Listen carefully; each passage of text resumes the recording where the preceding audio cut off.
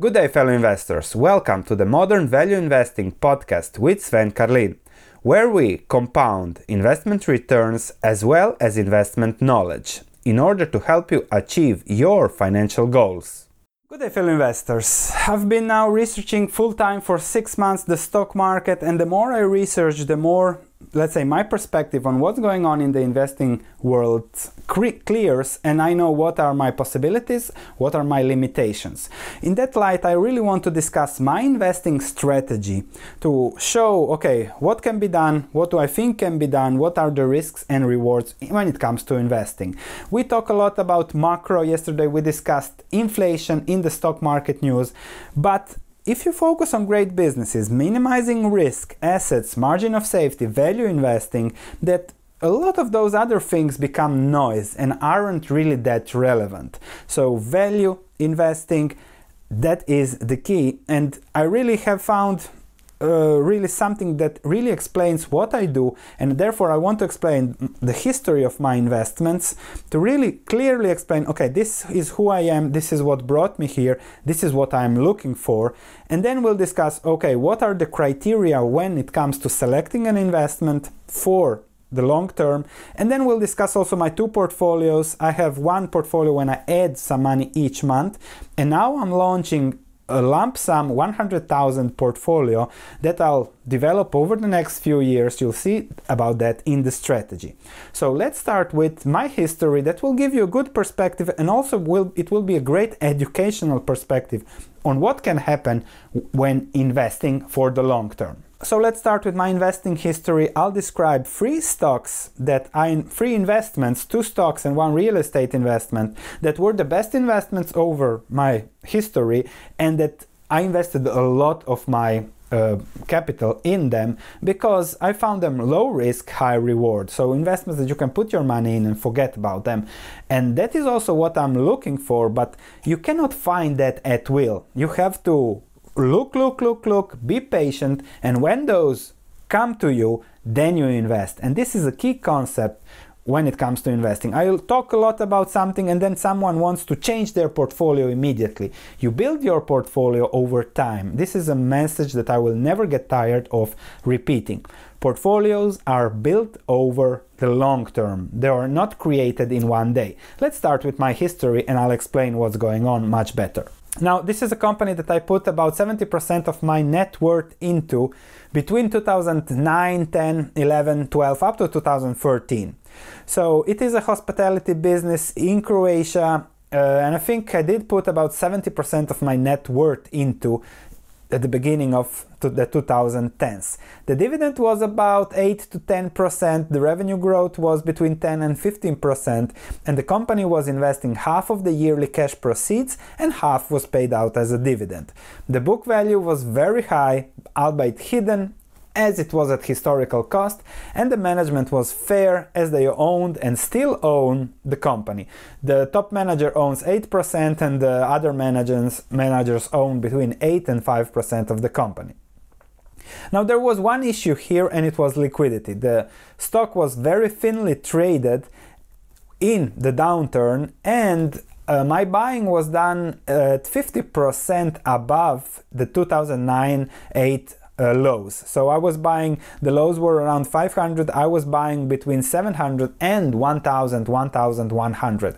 So I was paying 50 to 100% more than the lows, and this is also something to keep in mind. What was the issue there? Well, investors were fearing another decline, more sales, oversupply. It's always about supply and demand on the stock market, but the business was still doing great. The business had a moat, there was a highway being built to it, and everything looked so great in the business, but the market was looking at supply and demand, and that's an amazing opportunity you want to jump in. Today the stock is much higher. I sold in 2014-15 as we turned into real estate, which we'll discuss later, but how to find such a company, how to find such an investment. I recently did a video about the Dhandho Investor by Monish Pabrai, and he shares 7 great questions that help finding stocks such as the one we mentioned. And these are the questions, and these are also the questions that I will be really focused on in the future, because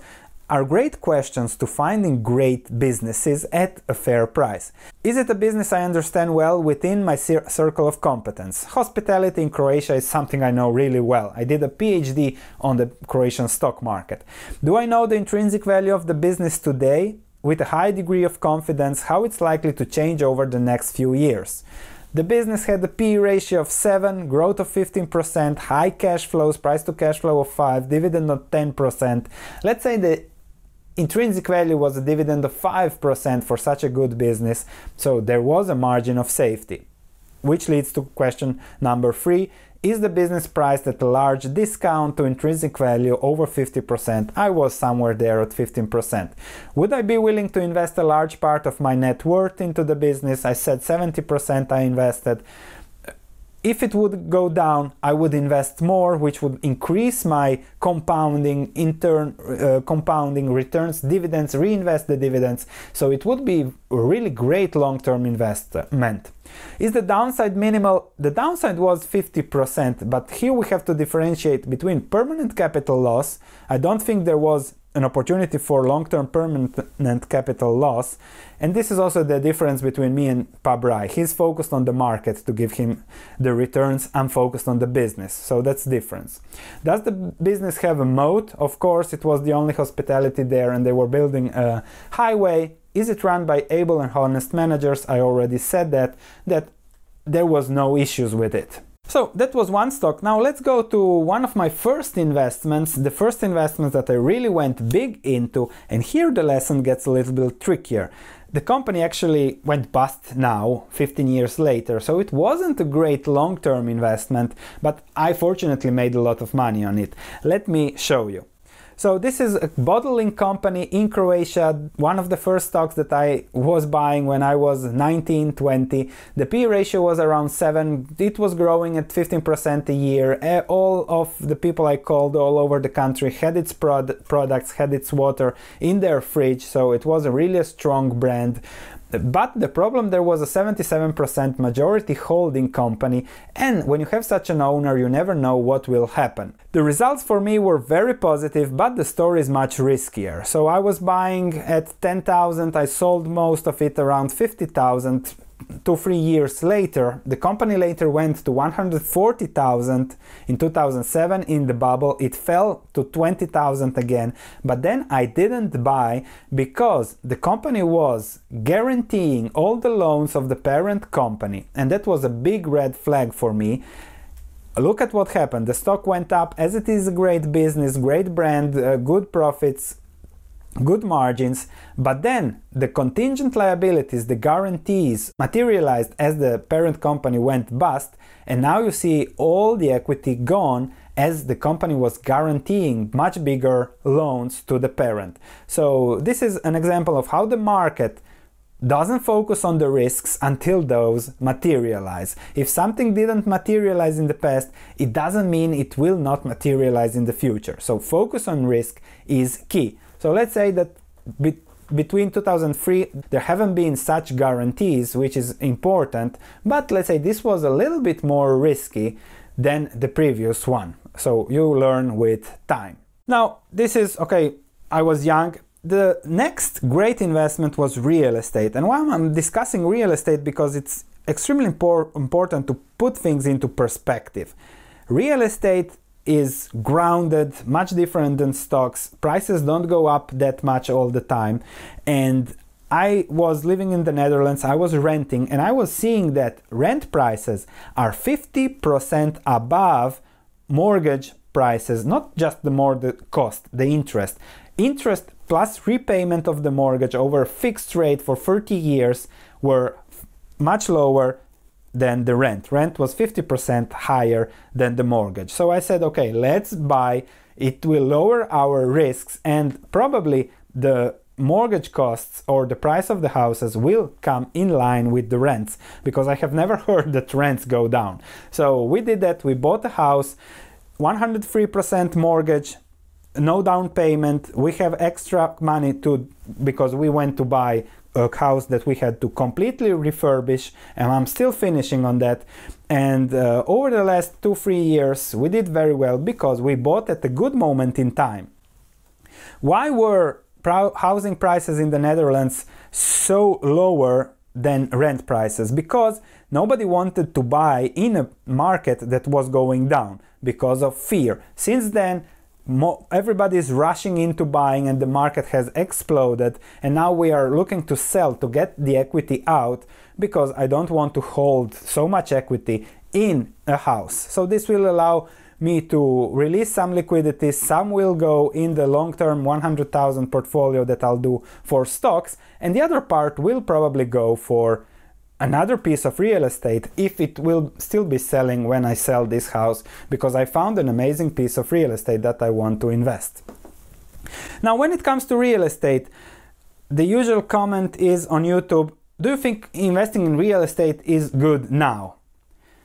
Investing in real estate is like stocks, even more important than stocks. You have to look at 1,000, 10,000 properties, narrow it down to 5. On the 5, make 5 extremely lowball offers, and one of those 5s will be a buy. When you can do that, then investing in real estate is good. Just buying something at market price is crazy to invest in real estate. So please refrain from asking me whether now buying a house is good or not. Do your research and then you will see. So the moral of these 3 stories, except for one where I was young, the other 2 have had practically no downside. So the risk of permanent capital loss over the very long term was really minimum. The most I could lose with the house was I could return the house, the keys, or rent it out so that the rent pays the mortgage, and after 30 years I would have the house. Highly unlikely that I would go to permanent capital losses there. So, and that is something I really want to do on my stock market research with everything that I do. Limit permanent capital loss, be it through buying at a margin of safety, through taking advantage of a volatility. If I know it's a good business, I know I can buy more if it goes down. So having some cash and managing that volatility. If something goes down and I'm happy about owning it, I buy more. When it goes up, I sell part of it to balance portfolio exposure, and so I increase my return over the long term, but I take advantage of volatility, because volatility is the best friend of the value investor. So when it comes to investment strategy, I will start with the 7 questions from PubRai, and then I'll add something more on it, which is something different than what PubRai does. I think that PubRai focuses on getting his part of his return, investing return, from the stock market. He wants to buy undervalued stocks and then hoping that the market values them fairly, which he says usually happens in 3 years, and get the return from there. That worked very well in the first 15 years, not in the last 5 years. I think his annual return is now 6%, but that's still okay. However, I want to focus on businesses. I hope to never sell my businesses, and that's where I want to get my return. And that's a big difference when it comes to investing. I don't aim to make 26% like PubRai. Let's say I aim for 15%, but with limited permanent capital loss. And if it is higher than 15%, that depends on the market. That's something I cannot know whether it will happen or not. If we have a lot of volatility up and down, then we might go to 20-25% over the long term. If we don't have volatility, we might be between 10-15%. That's not up to me, that's up to the market. Up to me is to find great businesses, limited permanent capital loss, happy to buy more if it goes down. And from the situation in the current market, it takes a lot of work to find such businesses, and it takes a lot of time. Additional portfolio keys: 10-year investing horizon when analyzing a business. Nobody knows what will the world look like in 10 years, but let's go for high upside and limited downside or unlikely downside. And this is something key. As I said, investing is done through time, and this is something 20 investment punch card for the next 20 years. If you're patient, if you are willing to accept the market is irrational, you can do this, and you can really invest in a few businesses over time. Just find 5 or 6 of them over time. Give yourself the time to find them, and that is what I'm doing. I'm giving myself the time to find that over the long time.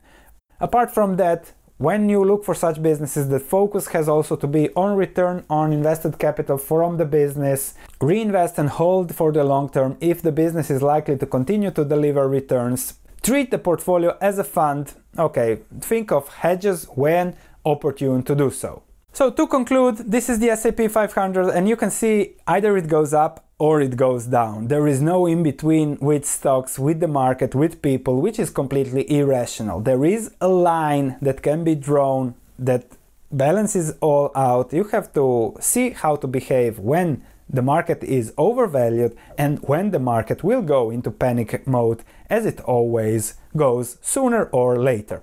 So I also have another portfolio. This is the lump sum, a smaller dollar cost averaging portfolio, but that will be the story for probably somewhere next week when we do a portfolio update on the smaller portfolio. Before I finish, if you want to see all that I do, please check my stock market research platform. There is my portfolio, my strategy, everything written down, and really I show my skin in the game and how it works. Thanks for listening. If you have any comments, please let me know. If you enjoyed this podcast, please leave a 5-star review, as it means a lot to me. Thank you, and I'll be speaking to you in the next episode.